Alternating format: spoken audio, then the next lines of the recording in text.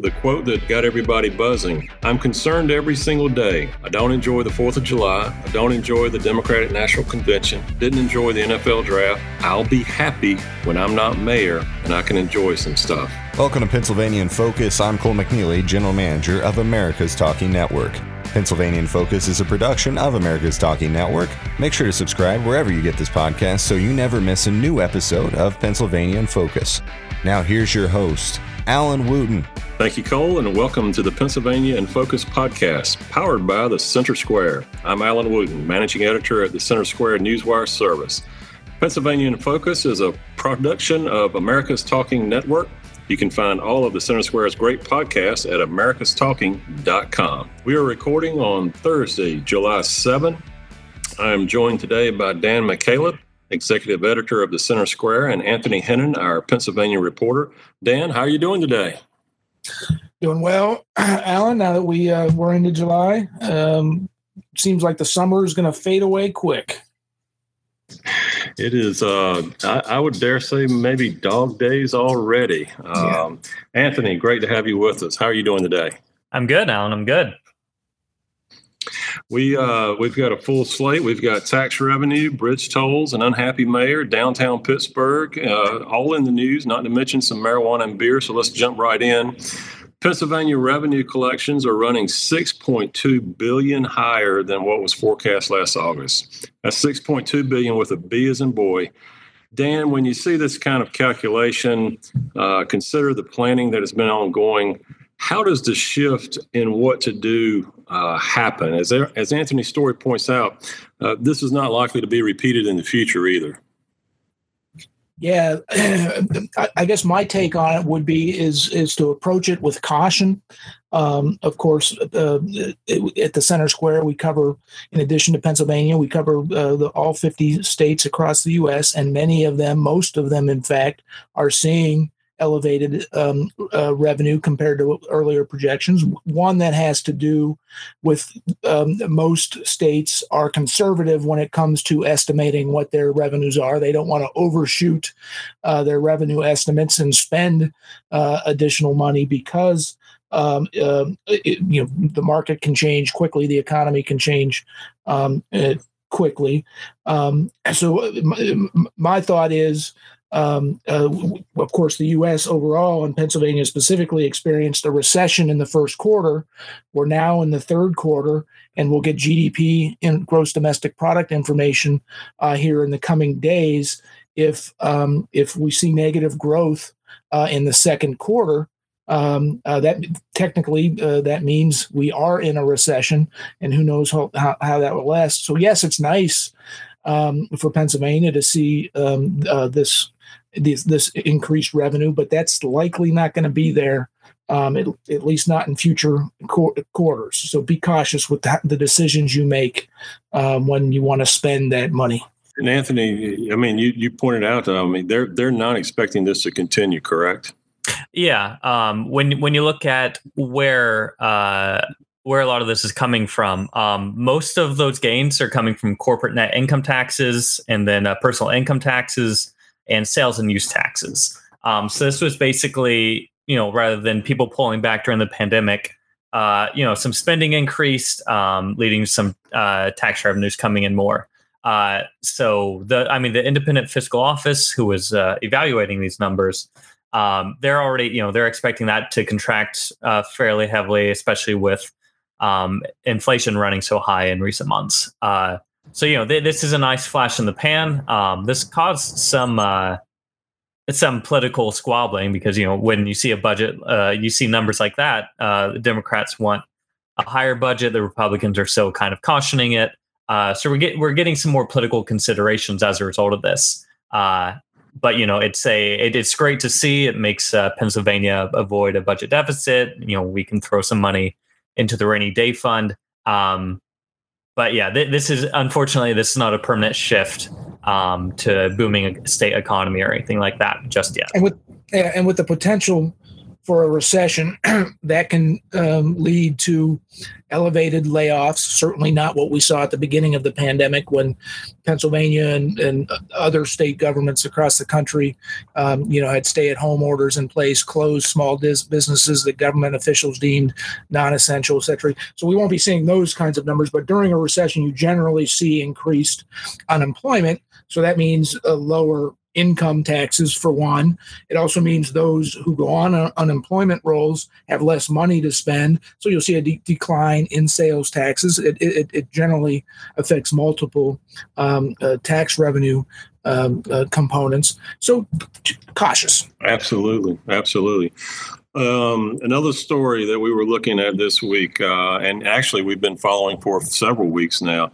Anthony shared with us the possibility of tolls on 9 Pennsylvania bridges has perhaps died now. The Commonwealth Court of Pennsylvania ruled the plan was not legally valid from the beginning. Anthony, is it dead? Can it be revived? In its current form, yes, it's completely dead. There's no, it's dead and buried. There's no hope of bringing that back. PennDOT clearly was disappointed about this. They had always been arguing that their process was clear.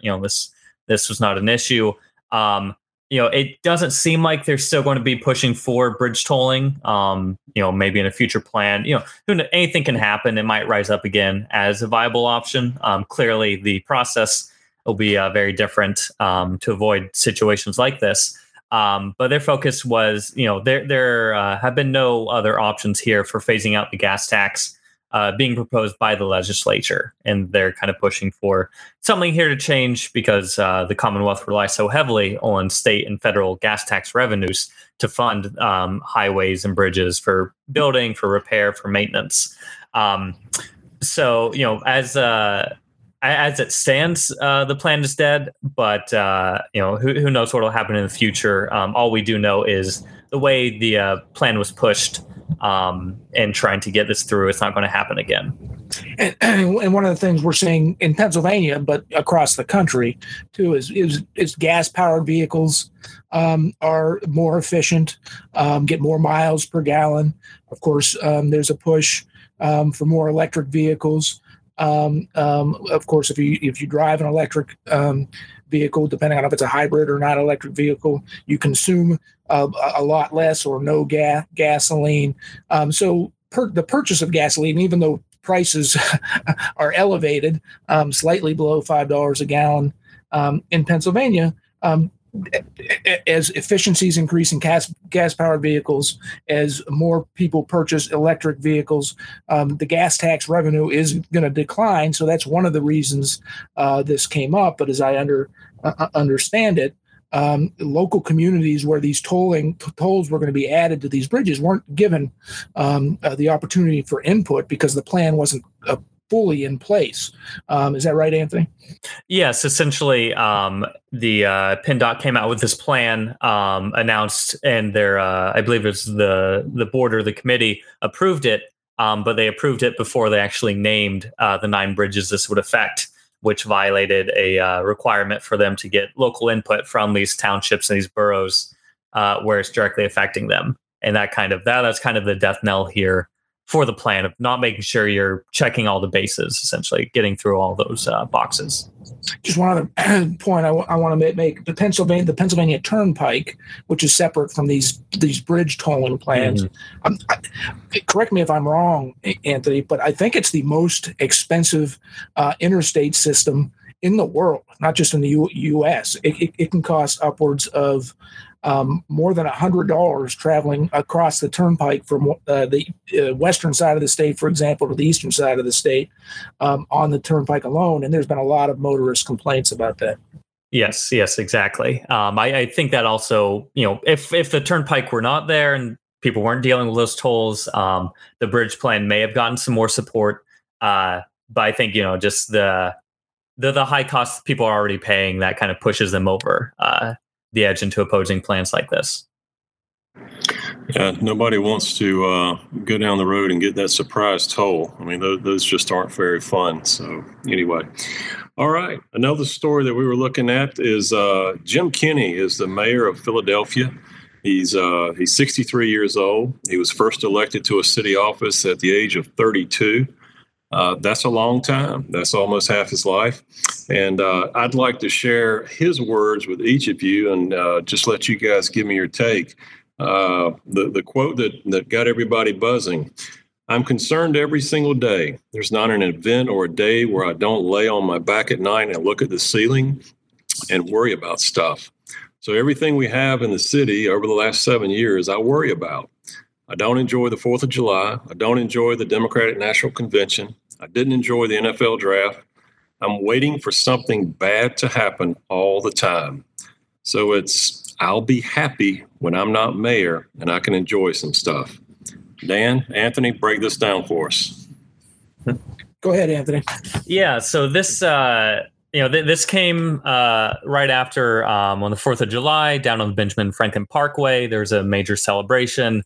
But then 2 police officers were injured in a shooting incident. At first, people were thinking this was, someone actually down at Parkway shooting into the crowd or something like that. So people started running every which way, getting away from it.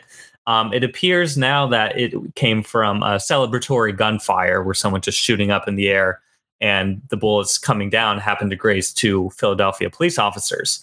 But the mayor was speaking after this around, I think, midnight, 12:30, and very visibly frustrated, stressed with all the events, and so that's I think that's where it was coming from. Even a reporter after Kinney made that statement asked, "You're looking forward to not being mayor?" And he responded with, "Yeah, as a matter of fact."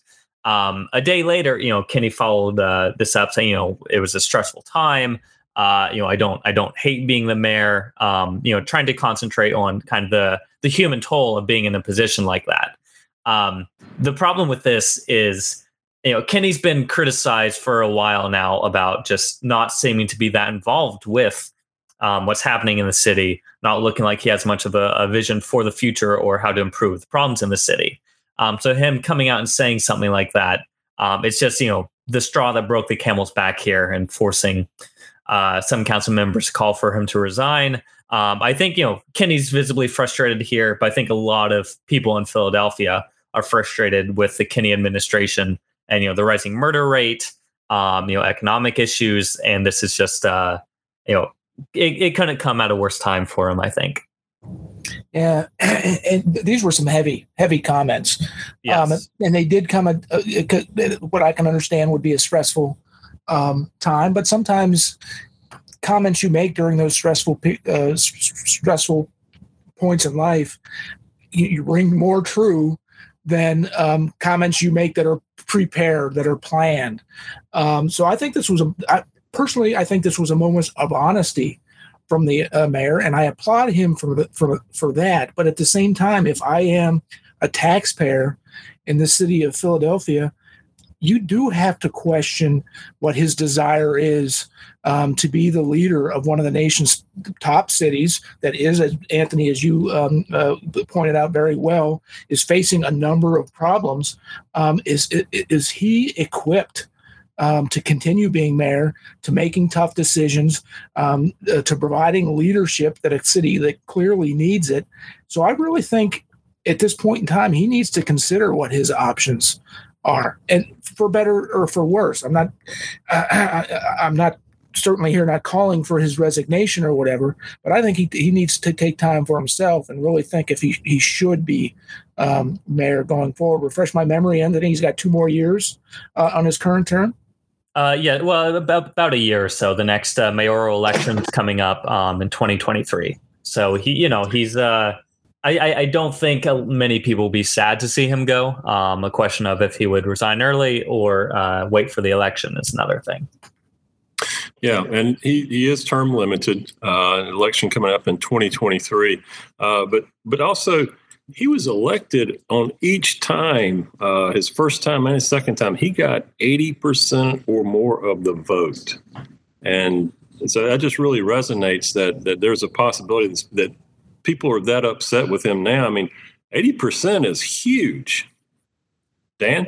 Yeah, and particularly in these particularly volatile times. You had COVID-19 that you had to deal with.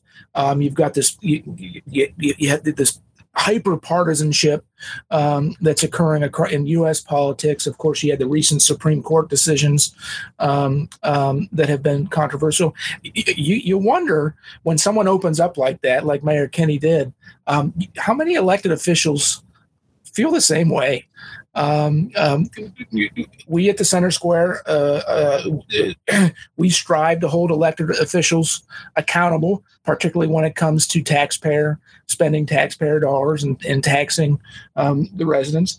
But these aren't easy jobs. You got to remember that these aren't, particularly with what we've gone through with COVID and some other things. He's got a stressful job. I mean, he's leading a major city. But Dan, I agree with you. I think there are times in our lives where the real truth and how we really feel is really coming out. And I don't know. I mean, I don't think he would have uttered those words if they weren't really within him. That would be a take I would take hold to. So, Anthony, any final thoughts on this? Yeah, I would just also add, you look at Kenney's large vote margin there. You also have to remember, city of Philadelphia, the Republican Party is basically almost non-existent. They almost won the mayoral race back in, was it 2004, I believe, 2000. You kind of every so often you get these reform efforts and you get a weak candidate and a Republican can make a challenge. But generally these political battles are worked out within the Democratic Party during the primary itself. So those are high numbers, but I would not take that to mean overwhelming support for Kenney as a candidate. Good point. Fair enough. Very fair enough. Let's move over to Pittsburgh, which that's actually what a lot of people there want us to do. If COVID-19 has taught us anything, we know that working from home is the new 21st century way. That's changed life for many. And for some of them, it's changed it permanently. Pittsburgh has empty spaces downtown. They're hoping to change some business areas to residential. Dan, is Pittsburgh unique in this approach? I feel it's unique in its approach, where it's looking to convert, for example, high-rise office buildings into residential areas.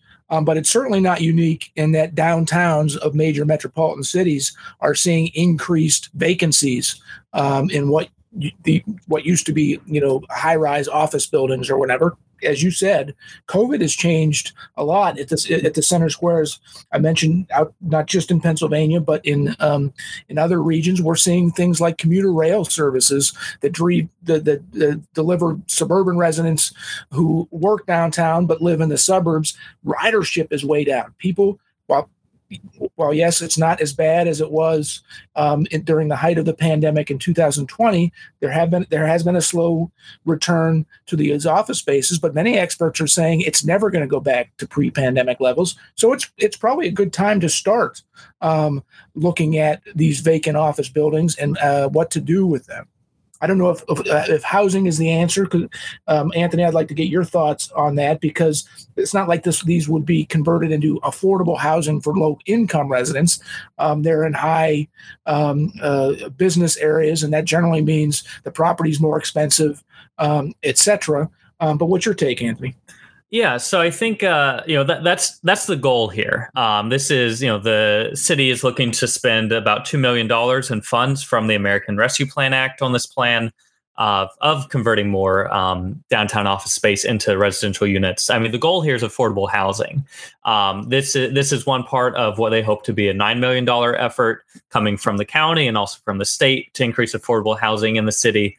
But when you I think there's some clear, it makes sense here on the level of, if you want viable public transit, you need to make sure there's housing around that transit, so people aren't only using it to commute into their jobs and they leave. Just that model within the American city, you're not getting a lot of fare box revenue collections from that. So if you want people to use public transit, if you want to make it more economically feasible, you need to make sure and encourage housing and development around those stops. But when we look at what some other cities have done here, affordable housing in downtown is very difficult, especially with these office conversions. Washington, D.C. has probably been the biggest leader in the U.S. as far as cities trying to convert offices into apartments. In 2020 and 2021, there's almost 1,100 of those conversions in D.C. But when you dig in and you look at what they've drawn out from this, most of these office conversions, they're not really happening downtown. They're happening in farther out areas or areas right next to residential neighborhoods. Partially because it's cheaper that way. It's a little easier to do.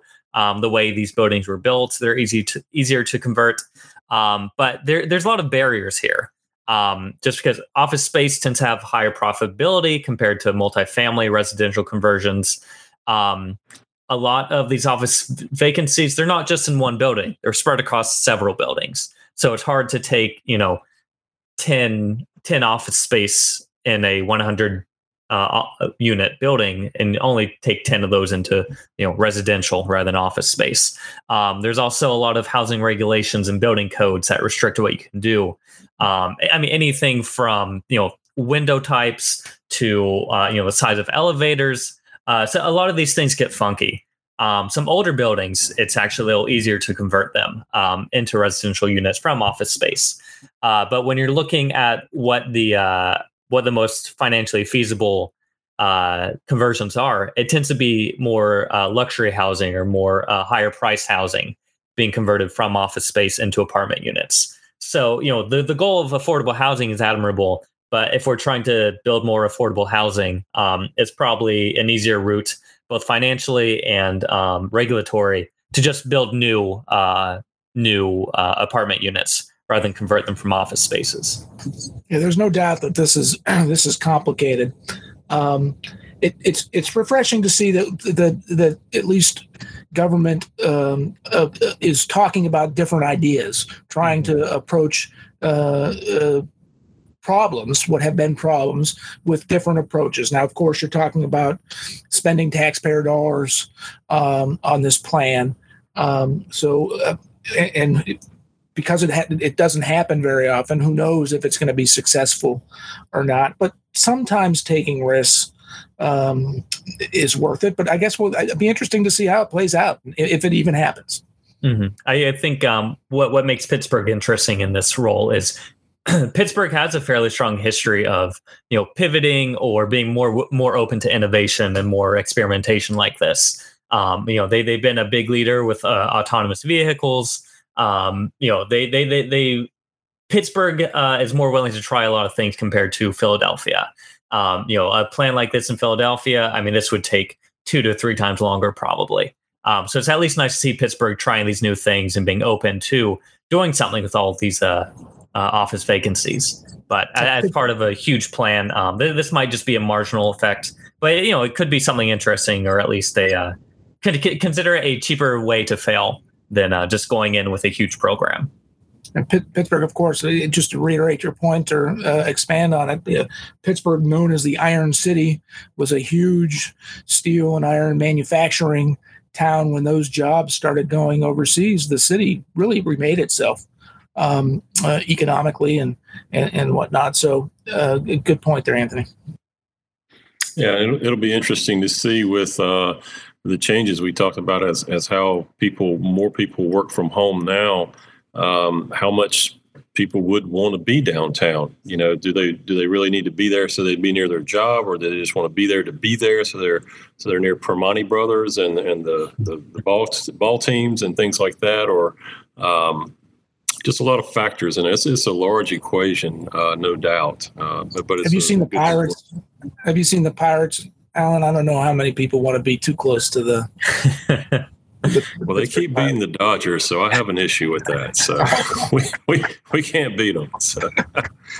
Oh, good stuff. Dan, Anthony, thank you for your insights. That is all the time we have for this week. There are more good stories on the Pennsylvania page of the Center Square, including a couple we didn't get to related to medical marijuana and also beer distribution in Pennsylvania. So we hope everybody will check those out. We encourage you to follow Anthony's work at thecentersquare.com, where news that matters to the taxpayers of Pennsylvania is always available. This has been the Pennsylvania in Focus podcast, part of the America's Talking Network. Find all of the Center Square's podcasts at americastalking.com. For Dan McCaleb and Anthony Hennon, I'm Alan Wooten. We'll talk to you next week.